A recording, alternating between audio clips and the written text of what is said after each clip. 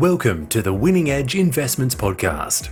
Winning Edge Investments provides industry-leading horse racing and sports betting tips, ratings and education, enabling you to invest intelligently and treat your betting like a business. Go to www.winningedgeinvestments.com to learn more about how you can start to supercharge your betting bank immediately.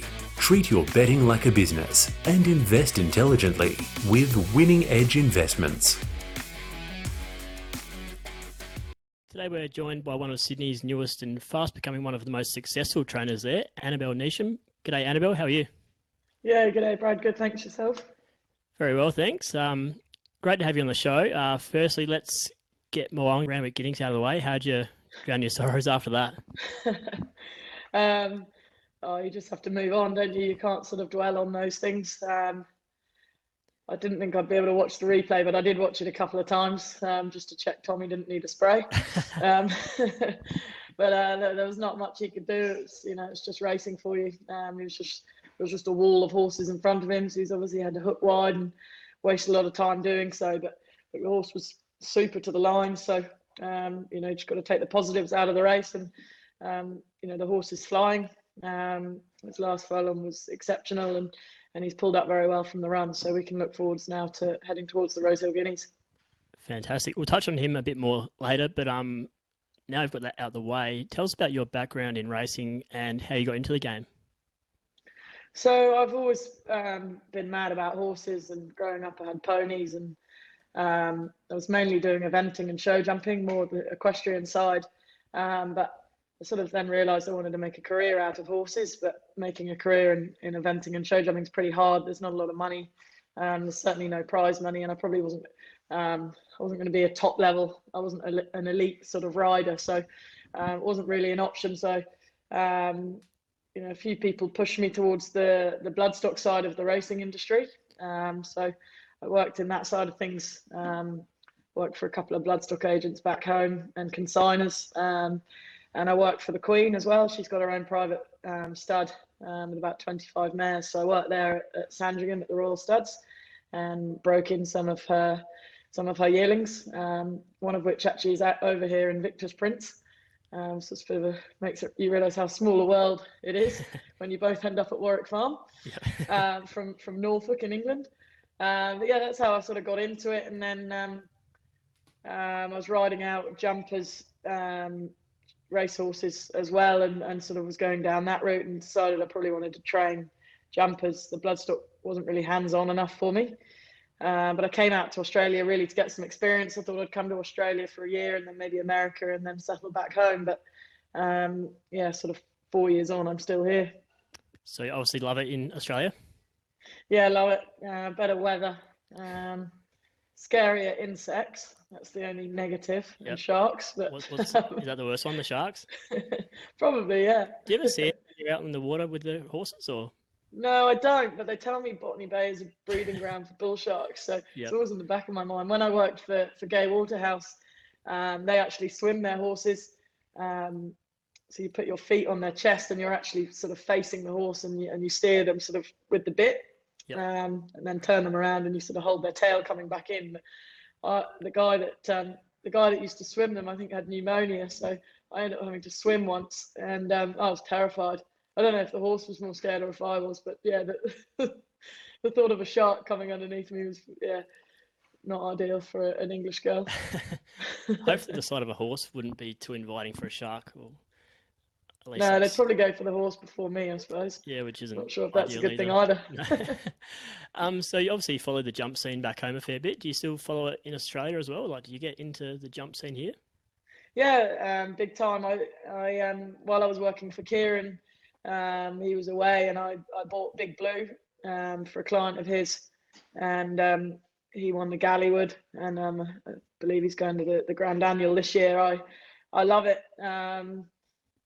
Probably, if you said what would I rather be, I'd nearly say a jumps trainer. I love it that much, but you can't do it here. It's obviously not in Sydney, and it's only small in Victoria, but yeah, I still get a big kick out of watching it, and I'll be certainly watching Warrnambool Carnival this year.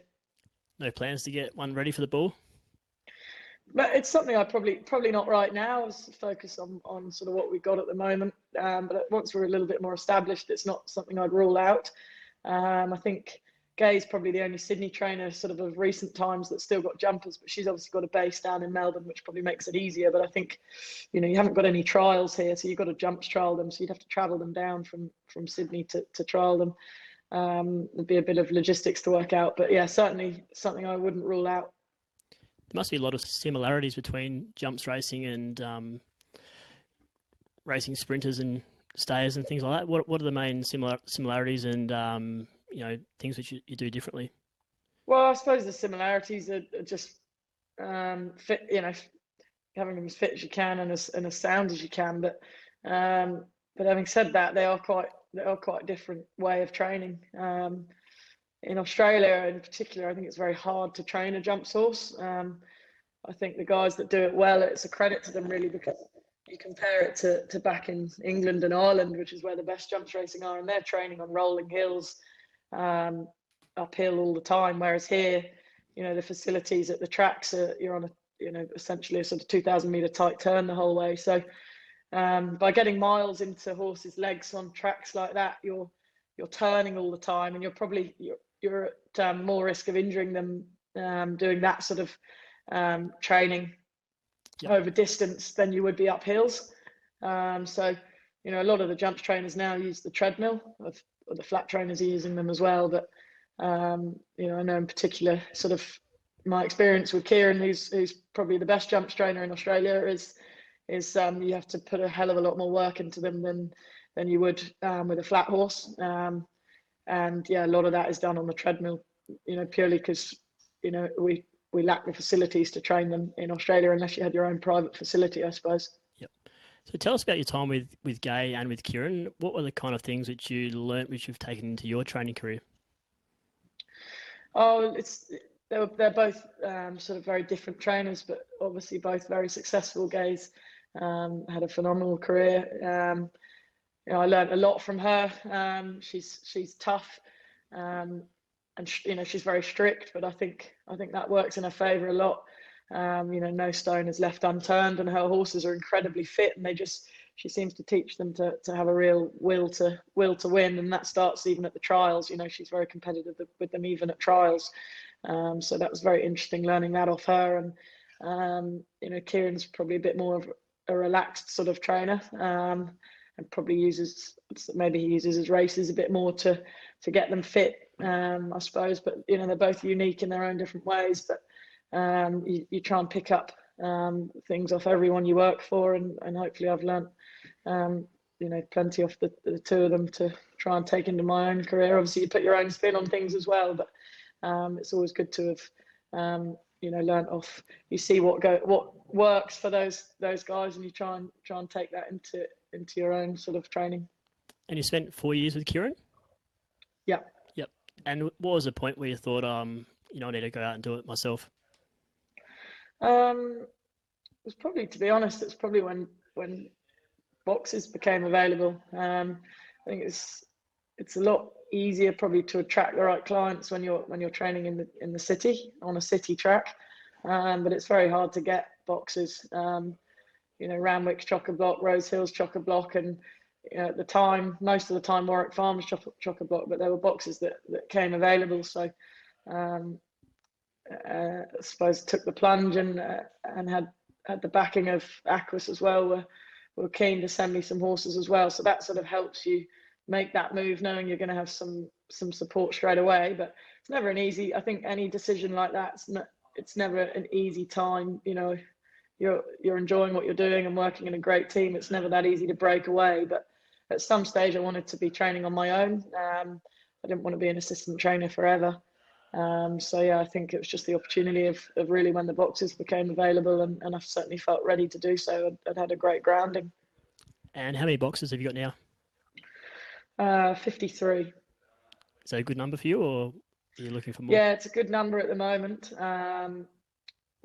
We've got quite a few yearlings coming in, so just about to take over another stable. But I don't want to get huge. I think you need to have a reasonably good number to be competitive. Ideally, I'd like to be a sort of top 10 trainer, but You know, I think I still quite enjoy being hands-on. I don't ride every morning, but I might ride 5 or 6 horses in a week just to have a little feel of them. And certainly when the babies come through, sort of as very late yearlings turning 2-year-olds, I like to have a sit on them.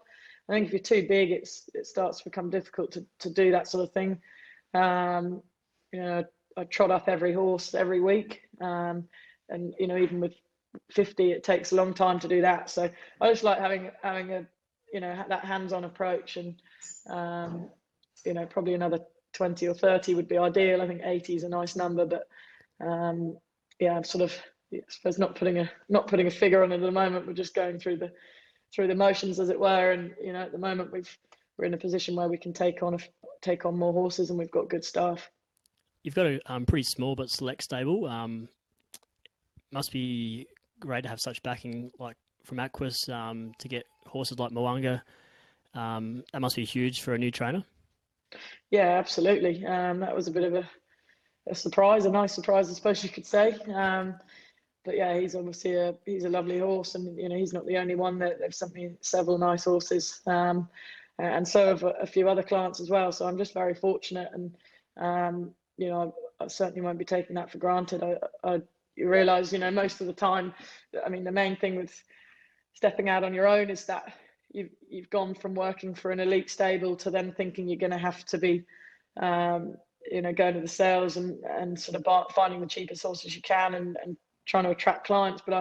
And you've still got to do that. But I'm just fortunate, you know, to have a good base with owners such as Aquis, who have sent me these sort of, essentially, some of them are sort of ready-made horses. They've already performed at that group level. So you've still got to perform with them. They're obviously not robots. You've still got to train them, but the fact you've got that class of horse there certainly makes life a lot easier, and it means you've got horses in good races. Means your name's getting out there a bit more, and you know, in turn that then helps attract more clients. So I think that the first couple of years, if I can sort of maintain that sort of support, hopefully it can build from there. So what's the plan with Mo'unga? He's obviously going to the Rosehill Guineas next weekend. Yeah, he's going to the Rosehill Guineas. I think he'll relish the 2000. Sort of looking at the weather, it's meant to be raining now, but it's not. Don't know what the track will come up. Bar his first start, he's been on sort of firm decks, so that'd be the only unknown if it happened to come up a heavy 10, for example. I know he won his 2-year-old race on a heavy track, but that was a 2-year-old race at the Gold Coast, so you'd imagine the calibre of horse he's become, he's probably going to win that race, whether he handled it or not. So that'd be my only unknown. But other than that, you know, touch wood, so far the horse looks to have come through that race very well. He'll do a piece of work on Saturday and Tuesday, and yeah, he'll be set to head to Rosehill. And the blinkers were on last Saturday. Was that key for him? And they'll stay on, I guess? Yeah, they definitely stay on. It was probably always going to be the plan to put them on. I didn't want to wear them first up, but sort of thought I might be wearing them second up. And yeah, Tommy felt that he never, in all of his races, he looks like he's hit a bit of a flat spot, including in the CS Hayes, but he felt that he actually never really hit a flat spot with those blinkers on. I think they probably helped. But the beauty with him, he's very laid back and casual, that I was never worried he'd over travel in them. Obviously sometimes when you put them on, they can do a little bit too much, but even the step up and trip, I'm not worried about keeping them on. I think they're certainly a help rather than a hinder, that's for sure. Were you confident last start, or were you sort of thinking the 2000 will be more up his alley? I've always thought the 2000's going to be more up his alley than the mile, but having said that, he's a horse that doesn't show you much at home, and he hasn't really shown the punters much in his trials either. But his work on the Tuesday before without the blinkers on, I galloped him a couple of times with them on, and I took him off, and he seemed to have just switched on, and it was the best bit of work. Like, it was a very good piece of work, and he hadn't done a good piece of work since I'd had him. He's just sort of works as well as he needs to.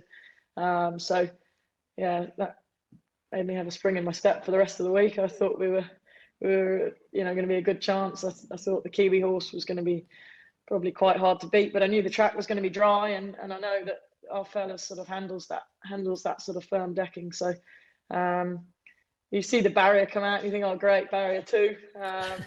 You always want to draw in. But I did, at the back of my mind, I did think, I wonder if he'll end up getting cluttered and needing room. And in the end, that's what probably cost us.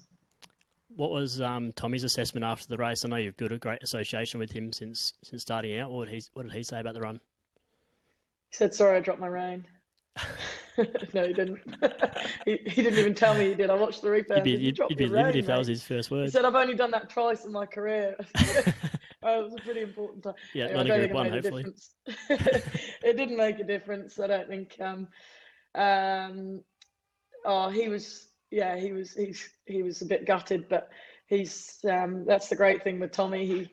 He never gets down, really. He's always a very positive person, and he's good to have on because, you know, he says to you before the race, you know, we're going to win this. We're a great chance. As he's walking over to get on the horse, you know, he's always confident, and he summed it up as bring on 2 weeks' time. So, look, he's looking forward to riding him as much as I'm looking forward to getting him there, I think. And he's known for the Derby, the Doncaster, the Queen Elizabeth. What distance do you think is going to be his optimum? 2,000 or? Yeah, good question. I think the Doncaster would be a great race to win, 49 kilos, but you're coming back in trip, which is probably a negative. It's only a couple of weeks to get him sort of freshened back up. You've got the Queen Elizabeth, which obviously is probably the most competitive of the 3 to go to, but you might entertain it if it was going to be a dry track, because a lot of the main hopes are wet trackers. And then, of course, you've got the Derby. So, you know, the Derby would be a great race to win as well. He'd obviously have to look like he's motoring through the line at 2,000 to entertain that. But yeah, it's sort of amazing game, really. You've got a horse ready to run in 10 days' time, and you've no idea what distance he's going to go to after that. But, you know, it's going to be a mile, 2,000 or a mile and a half. So we'll just see. We'll take it one race at a time, and hopefully he can, you know, if he can win the Rosehill Guineas, that'd be great. And if he pulls up well, we'll have to make a decision on which direction we head. How special would it be to get a Group 1 in your first year of training? Oh, it'd be incredible. It's what I think all of us trainers strive to do, is to train Group 1 winners. And there's a lot of trainers that haven't been fortunate enough to have the right sort of horse to do so. So you sort of put a bit of pressure on yourself. I know I've got an extremely good horse in the stable, and I know he's capable of winning one. So you do need all the stars to align. You need everything to fall into place. So we'll do the best job we can this week and next to get him there. And I think, yeah, if you can pull it off, it'd mean a lot, and it'd mean a lot to the team as well. You know, we're all quite a young team, and they're all working pretty hard, and they're all very passionate and enthusiastic. So I think results like that just really help to keep the morale high, and yeah, keeps everybody happy. Do you think he's your best chance to win your first Group 1? Yeah. Yep. All right. Next question. Prague on Saturday at Flemington. He wasn't as unlucky as Moanga, but he didn't have much luck, did he? No. It's funny. Tommy dropped the rein and Mick D dropped the whip. It's great. It's not ideal when you've had your first Group 1 winners. He only dropped at the last few strides, but his run was enormous. He's a colt that I've got a lot of time for. He's very talented. I thought we were a good chance drawing out as wide as we were. It sort of seemed to be the place to be so far, but as it turned out, the first 3 home were all sort of down the middle part of the track. So whether there was a track bias or whether they were better than us on the day, who knows? But the only thing with him is he's sort of got into this habit. He was pretty quick away as a 2-year-old, but when he turned 3, he just got into a bit of a bad habit of being slow away. And it's pretty hard to rectify that once they get into that habit. It's one of those fine lines. You can do a bit of work with them at home out the gates, but sometimes it can have the adverse effect. So it's just finding that balance of trying to get them out the gates quicker without sort of actually making a fuss about it. Yeah. But, you know, he's on the back foot. He jumped slow again, and he was, you know, at the tail of the field. But interestingly, Mick said he felt like he was at his top the whole way. But then was, you know, very, very strong through the line. And I think he ran some very quick sectionals. So we'll see whether we get him up to 14, you know, up in trip a bit, where he can travel a bit better, and perhaps being a bit slow away won't be as big a deal. but he's got a brilliant turn of foot. He's got a pretty high cruising speed, really, and yeah, there's a few options for him. We'll see how he goes, but possibly head towards, if he's going well, an all-age stakes. He's obviously got to step up a lot to go to a weight for age sort of race, but he's a valuable colt. He's well bred, and if he could pick off a race like that, it would sort of secure him at stud. But a race at the back of my mind would be the Stradbroke, 1400 handicap conditions. So if we could get him into a race like that on the minimum, I think he'd be extremely competitive. Will he race next week, do you think, or? He'll hold a nomination for the Derby Munro. That's a possibility, and then you've got races such as the Arrowfield. There's the listed South Pacific, but you'd like to pick off a group race with him rather than a listed race. But it's just not actually a great program for a horse like him. You know, he wasn't on that Guineas path. I'm not saying he won't get a mile, but I just didn't feel like he was the sort of horse to be getting a mile this early on in his prep. You know, and he may end up not being quite sharp enough for some of those really speedy 1200 meter 3-year-olds. So, you know, I think his ideal trip is 1400, but yeah, there's no Group 1 3-year-old 1400, or even Group 2 or 3. There's just not many options for him. So, really, the only two races are the All Age and the Stradbroke. Yep. And I'll just touch on a couple of other talented horses you've got in your stable. Queen of Wizardry runs this weekend. Yeah, Queen of Wizardry. She's a lovely filly. She's always a little bit hard to get a line on because she doesn't show you a lot at home. Doesn't really show you much in her trials either. She probably did surprise a bit the day she won at Eagle Farm, but she stormed home late, and she did exactly the same in the Magic Millions. Her run there was enormous, and she was probably unlucky not to finish a place further forward. She ran fourth. She was probably unlucky not to get third. She got a bit of a check, or 2 checks down the straight. And then she motored past the winner beyond the line. So, you know, she's screaming out for further. We haven't had any options to get her out further yet. This weekend's probably just a sort of starting point for her. I think Mallory probably looks like she'll be pretty tough to beat. But having said that, you know, there's not a whole lot of speed in the race. So she can be that little bit closer and show off that turn of foot that she has got.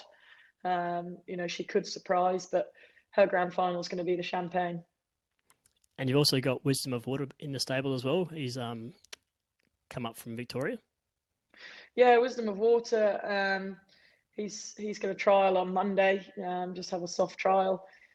He's got his quirks. I think they're fairly well-known quirks, and he certainly hasn't grown out of them. So, you know, just I suppose learning about him at this stage. So haven't got any set plans with him. If we can get him going as well as the Edmonds did, you know, perhaps a race like the Arrowfield could be for him also. But he might be looking to head up to races up in Brisbane as well. Could be an option for him. And on Sunday, you overcame the issue of Moanga on Sunday with Equation in the Canberra Guineas. That must have been pretty sweet to get a bit of a redemption after the day before. Yeah, exactly. He was very good. He's won his last 4. The only defeat he had was on debut against Peltzer. But he's a pretty smart colt. We've always had a lot of time for him. It's a shame we couldn't get him up and going a bit earlier. He just had a couple of little setbacks. But yeah, he's sort of a similar boat to Prague, really. But he'll probably head towards a South Pacific. Or possibly a Carbine Club if we decide. He'll get a mile. You'd think off the way he ran the other day, but not in a rush to get him up to that trip. So we might wait for the 1400 meter race over the championships, and then he's another horse as well that could be sort of Queensland Guineas, and then maybe a Stradbroke if he ends up being good enough. But you know, what I'm hoping with him is he's sort of progresses and goes on with it, and is perhaps a horse to really think about for a Golden Eagle next year. You've got quite a few nominations for the Slipper. Which horses do you think will make it to the race?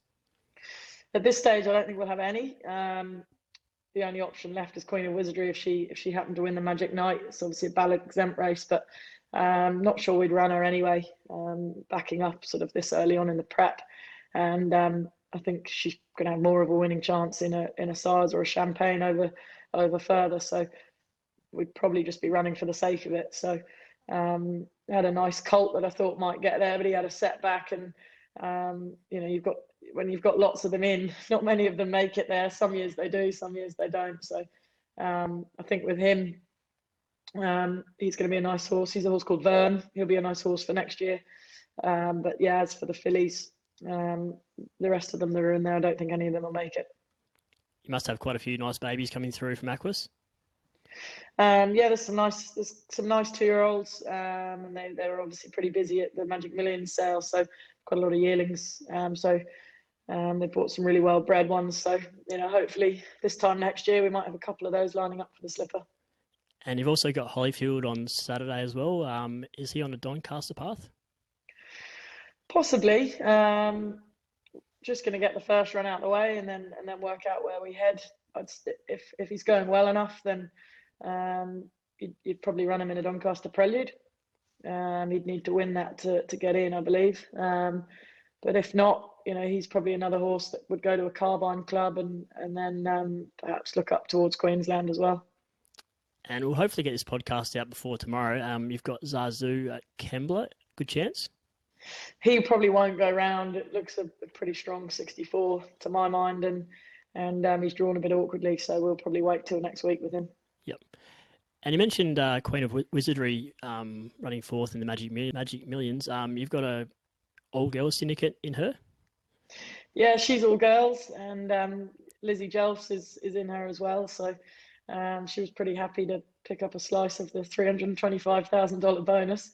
We went and bought another horse that evening, in the evening session after the race. We bought a Smart Missile filly, so she's going to race with all girls as well. And it was a great initiative from Katie Page to get some of the girls involved. And we've certainly noticed a couple of the wives of some owners that have got horses with us have taken interest that perhaps weren't before. They've liked the idea of getting together with some girls and having a bit of fun. So I think it's been a good initiative at increasing ownership. We had International Women's Day earlier this week. You must be pretty proud of what the girls are achieving in the game. Yeah, it's incredible. I get asked a lot about how I feel being a girl in the industry, but I'm very fortunate that I don't really feel anything about it. I think it's very equal now, thanks to the way things have changed and to people like Betty Lane and Gay Waterhouse who sort of helped pave the way for all of us. But probably, in recent years, you've seen the likes of Jamie Carr, Rachel King, Kathy O'Hara, really stamp themselves as being top jockeys, not just top female jockeys, but top jockeys. And in particular, you look at Jamie Carr, even Linda Meach, year before last was punching out a lot of winners. And I think it's just good now. Times have changed. A lot of even the big stud farms and what have you are happy to put on. Don't think twice about putting Jamie Carr on just because she's a girl. She's they actually just all want her just because she's good. Yep, exactly. Awesome, Annabelle. Well, thanks for joining us, and fingers crossed for some more luck with Mo'unga next Saturday. Hopefully. No worries. Thanks for joining us. Thank you. At Winning Edge Investments, our team of highly skilled expert analysts and full-time professional punters review the data, crunch the figures, assess the best betting opportunities, and deliver them to your phone via our app and your email inbox in real time so you profit. Go to www.winningedgeinvestments.com, look at our membership options, make your choice, and enter the promo code PODCAST to receive a special 25% discount on your first membership just for listening. That's PODCAST in capital letters for a 25% ongoing discount on your first membership. Treat your betting like a business and invest intelligently with Winning Edge Investments.